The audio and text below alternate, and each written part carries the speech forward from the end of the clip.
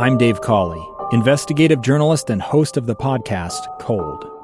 In October of 1985, a woman named Cherie Warren left work at a busy Salt Lake City office to meet her estranged husband at a downtown auto dealership. She never made it home. Cherie's car surfaced weeks later in Las Vegas. In the parking lot of a hotel casino. No one knows how it got there. Strange. It was strange. Both Cherie's estranged husband and her boyfriend raised suspicion for investigators. I kind of thought that he might have done something. But no arrests were ever made. In Cold Season 3, we dig into double lives, make new connections in the case, and examine the difficulty raised by reasonable doubt. We want answers just as much as anyone else. They have creeps like that now too, so nothing's changed. That's the new Cold Season 3, The Search for Cherie, now available anywhere you get your podcasts. And thank you for joining us on this week's edition of Utah Weekly Forum. I'm your host, Rebecca Cressman.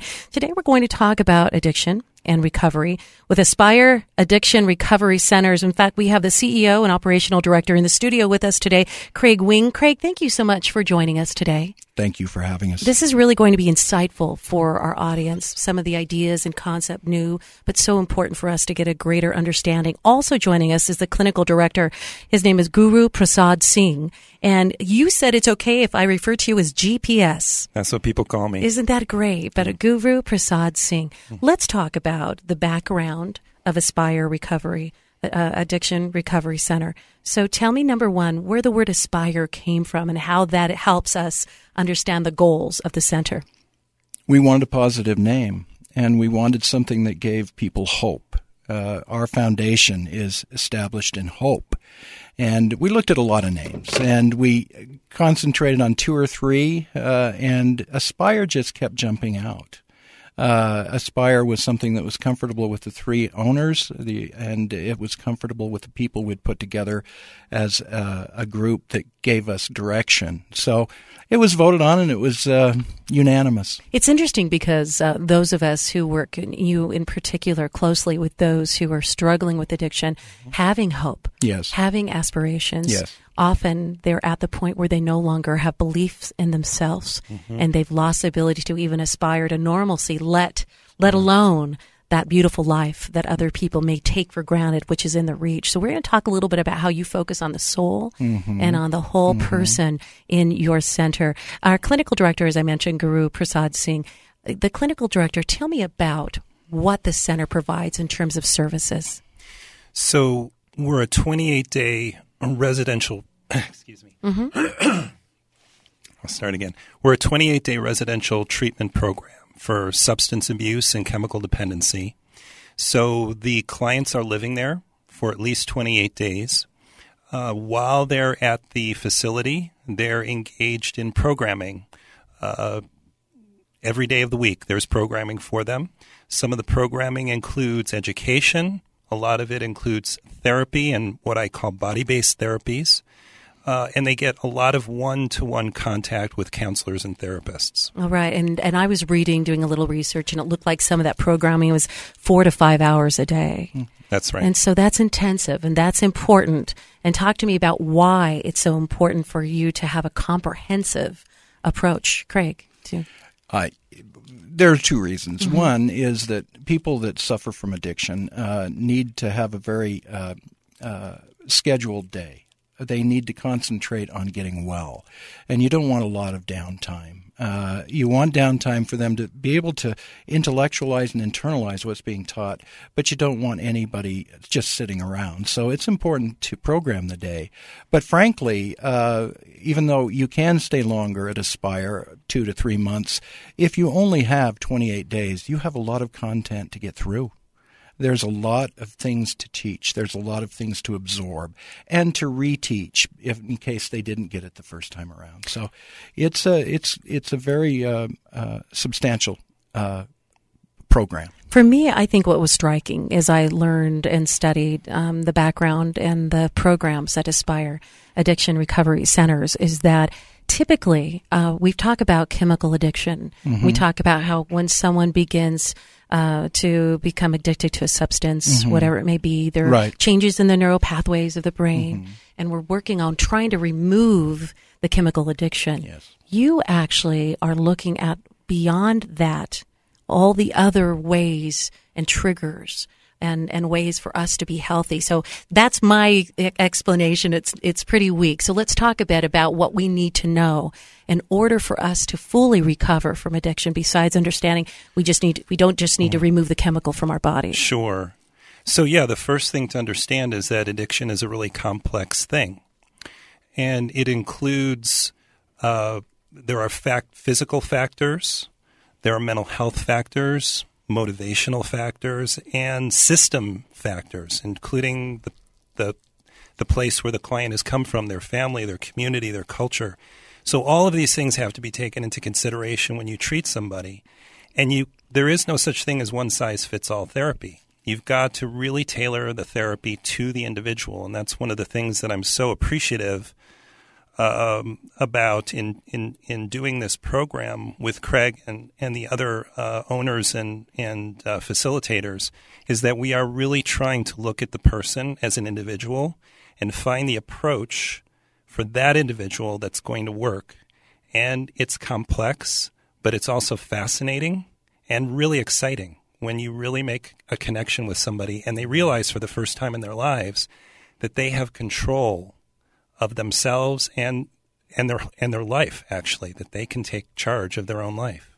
This is not a 12-step program.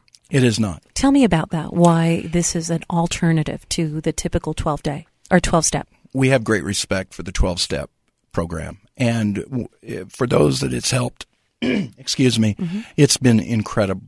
And I guess I'm to blame a little bit as it relates to that because I have a history in addiction and many years. And I was sent to programs. I went to programs, and I found that I didn't thrive in particular types of programs. Some did, and God bless them for that.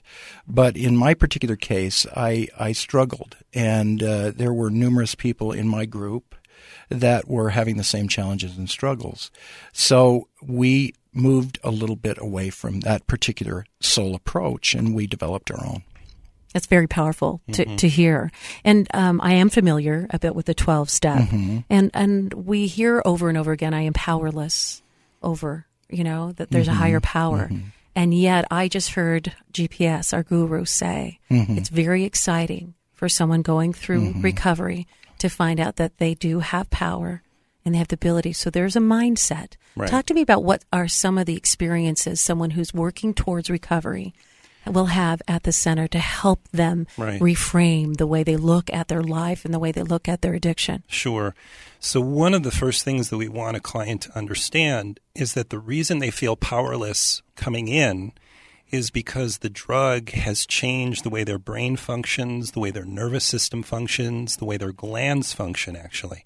And there's a lot of amazing new research that's coming out in addiction medicine that shows exactly how the drugs take over your system physically. So that sense of powerlessness is real in a sense, because as long as the person's brain is not functioning normally, they can't really make good decisions for themselves, right? So addiction isn't about laziness. It's not about a character flaw.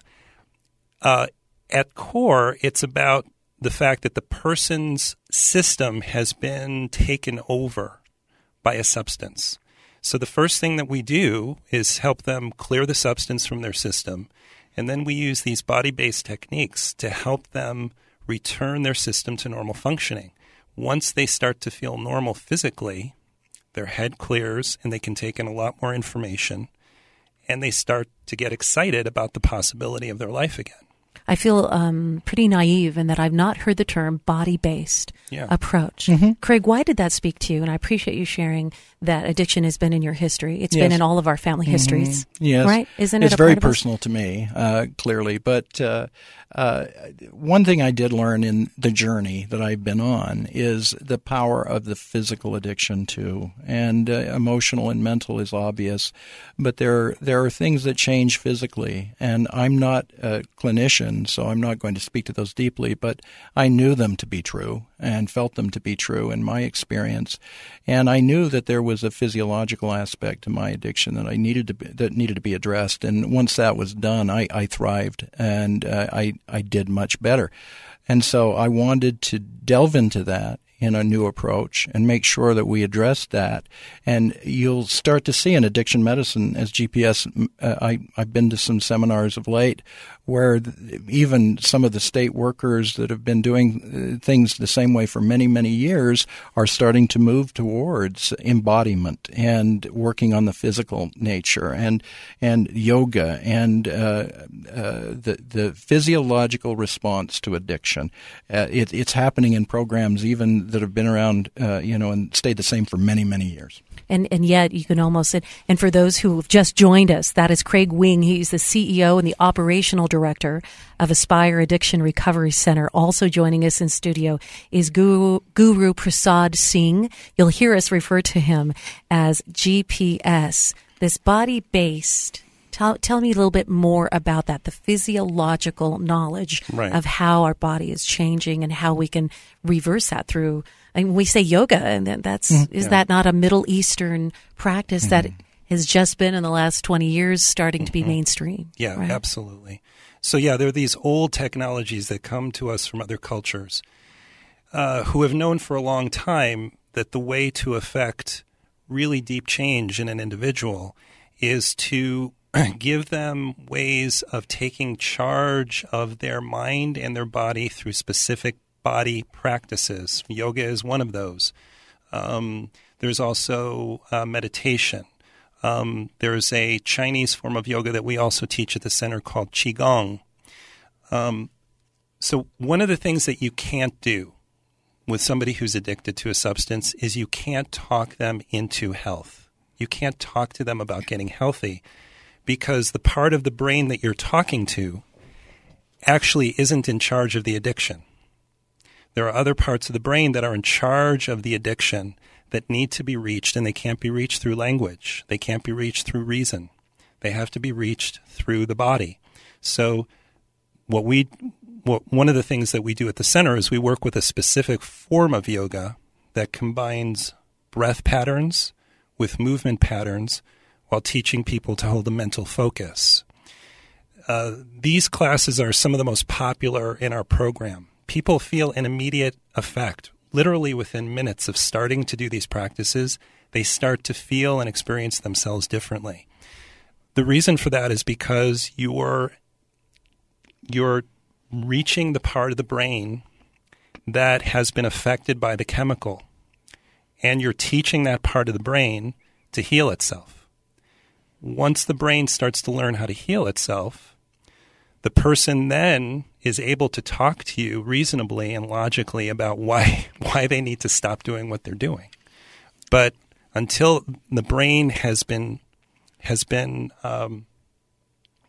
changed or worked with, it's, with one part of themselves, they know exactly why they need to stop, but it doesn't matter because there's this other part of the brain that continues to drive them towards the drug. That's interesting for me to hear because I've heard the parallel with yoga before, that the world is a very noisy place and our brain is a very noisy place, especially when it's not well. Exactly. Lots of things going on, lots of thoughts processing, and that yoga allows, if you kind of use the radio parallel, for you to move the knobs and to tune in into that clearer signal of your thoughts. And you've described that quite beautifully, that you help the addictive person. That's a great analogy. To tune in to what they need to. So yoga, these patterns that you begin, because originally you said this is typically a 28-day program.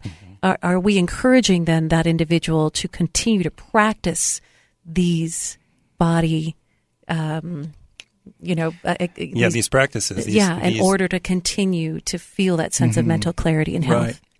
I do believe that you've touched on probably one of the most important aspects of any rehab. I went to a program, and I went to a program that I considered to be very successful. It was a good program, good people teaching good things. But when I left, no one called to even see if I got on the airplane. Aftercare is a word that's come on in the last few years that has become incredibly important. 28 days is just that, 28 days. There's a lot to learn. It's a lot packed into those 28 days. You can turn people's head and you can start them on a new road. But it's when they land after the program that is critical. And so often people are discharged from programs and they're in the community and they really don't know what to do. So we have established an aftercare program that is every bit as important as the days they spend on a residential side. We have a coordinator with a staff that makes sure that they are met with in the first week of the program so that they know where they're going, their goals personally, their goals emotionally, what they want their life to look like in the next few years. And we hold them to those goals through our coordinator and calling them literally daily when they get out. They have a schedule as intense when they get out as they did when they were in. They have to get back in school. They have to get Pell Grants done. They have to get jobs. They have to find housing. We assist in all of that, and we work with groups to make sure that they're touched on a regular basis and they don't just fall off the map, so to speak. And that's as long as needed, and that can be quite a while. We don't say how many days or how many weeks that is, but we stay in their life until they're stable, and we communicate with them, even if it's just a phone call to someone that says, "I'm struggling a little bit. I'd like to talk." They have the opportunity to do that. And you don't use the term addict, do you? An alcoholic? No. Tell me why we're not using those terms. I have a very strong opinion of that, and I think it's getting more others are seeing the same thing.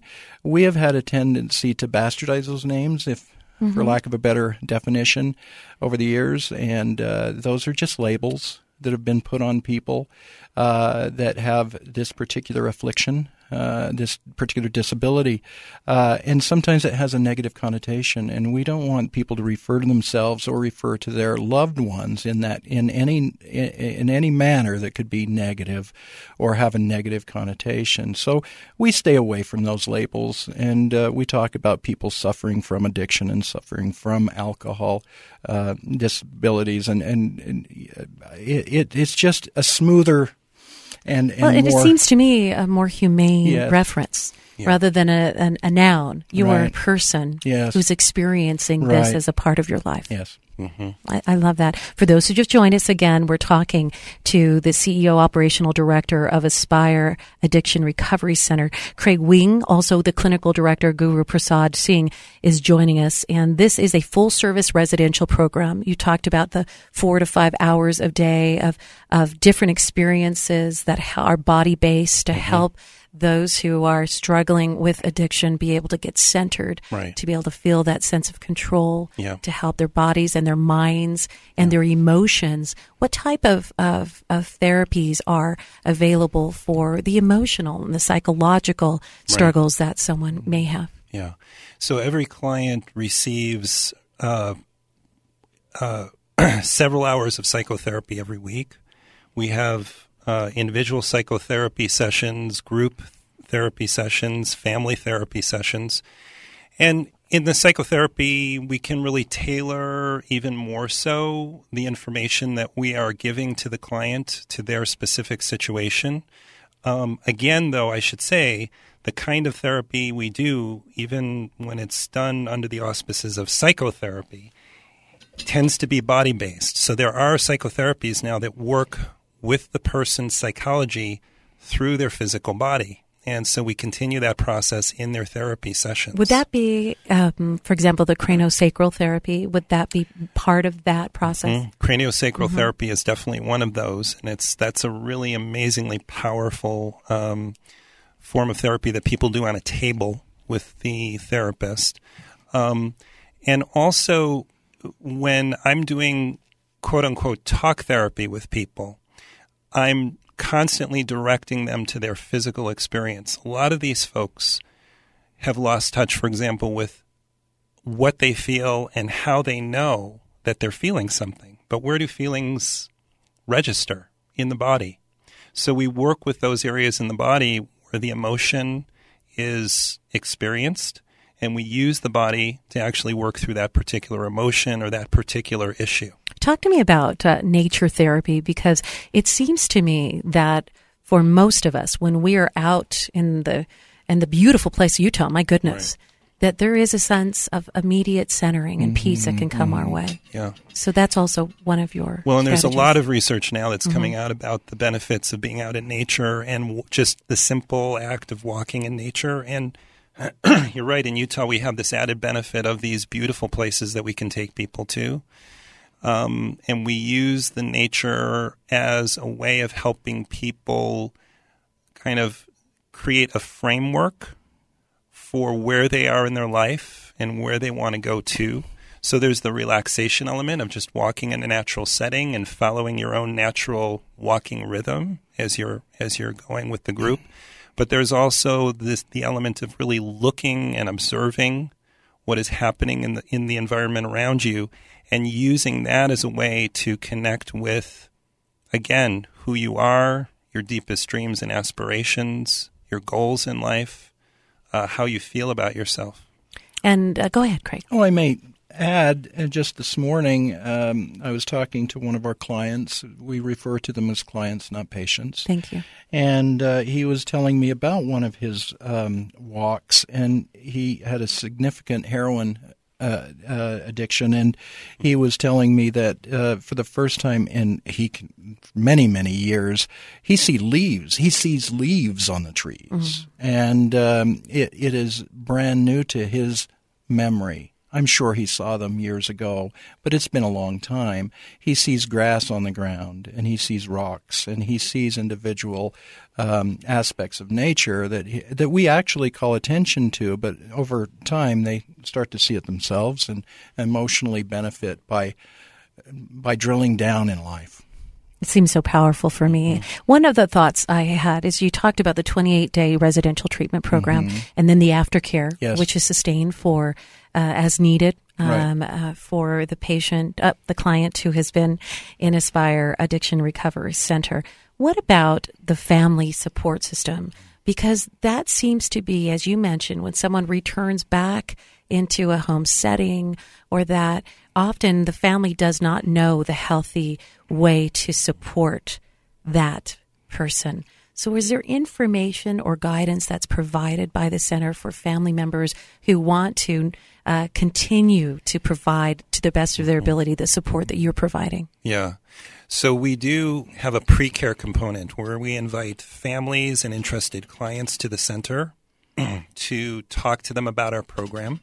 One of the things that we do talk about in that pre-care meeting is how to talk to somebody who has an addiction, right? So one of the worst things you can do with somebody who has an addiction is to try to talk them out of it. And unfortunately, that's what a lot of family members end up doing, and they end up wasting a lot of time. So we work with families on language, how to put things into language that their loved one will understand or respond to better. Quite honestly, a lot of it has to do with boundary setting and letting the person know what they can live with and what they can't live with, what they can support and what they can't. And then during the program, we do these family therapy sessions where we follow up on that. And we try to help the family members get really clear about the role that they can realistically play with the person once they've left the center. And then we always recommend continued family therapy afterwards. Right. These are people who have burned out a lot of their relationships, and they have been estranged from their family for many years because they have let their family down, so to speak. They have abused in many ways that particular love relationship, and families are so emotionally invested in their family members, it's very hard for them to respond in kind or appropriately or set boundaries is a huge one. And it really is varying levels of reparation with the family, trying to get them to trust again and trying to get them to understand that there is hope for this individual, and they're on a track that is very positive, and that continued boundaries are very effective and very essential, but they truly are making this effort, and they are moving in a very positive direction. And that's as I said, varying. It's different based on different people, but some of them really repair their relationships to a large degree. And we have a birthday this weekend, and we have how many acting that would like to come to visit? Many. Yeah. And that's a wonderful response and support system, and we're very proud of that. It's the families coming back to support this individual. Yeah. I appreciate so much. I can't believe that the time has run out because it's been so fascinating. Mm-hmm. Honestly, Craig, thank you so much for not only sharing from your personal experience, but for supporting such a creative a recovery center for our community, that we're hearing so much more about addiction and the truth of it, and that it is in our families. Almost every home has someone who is struggling with it in some form or another, whether it be heroin, whether it be methamphetamine, whether it be prescription medicine, whether it be alcohol, whatever it may be. It's part of our life experience, and we need more supportive systems. Guru Prasad Singh, if someone wants to reach out to Aspire Addiction Recovery Center and find out, is this appropriate for my loved one? Is it appropriate for me? What is the best way for them to get through that front door or to learn more about Aspire? Call us. Okay. Just call us. The number's on our website. And I've got that website as www.aspire.rehab. Is that That's right? it. Yeah. It's a new .rehab is a brand new HTML? Yes. Okay, fantastic. Yes. All right, and we'll take it from there. Just give us a call or write in through the website, either one. The number is 801-973-7400. 973-7400. That's correct. 973-7400. If you're driving in the car, again, it's Aspire. So it's aspire.rehab. Bring your questions. Find out what kind of support may be there for you. And I'm going to leave this. The goal of Aspire, you said, is to give hope to those struggling with addiction, but to also give hope to family members of loved ones struggling with addiction as well. GPS, Guru Prasad Singh, Clinical Director, thank you so much for joining us today. And CEO Operational Director Craig Wing, thank you for joining us. Thank you for having us. On this week's edition of Utah Weekly Forum.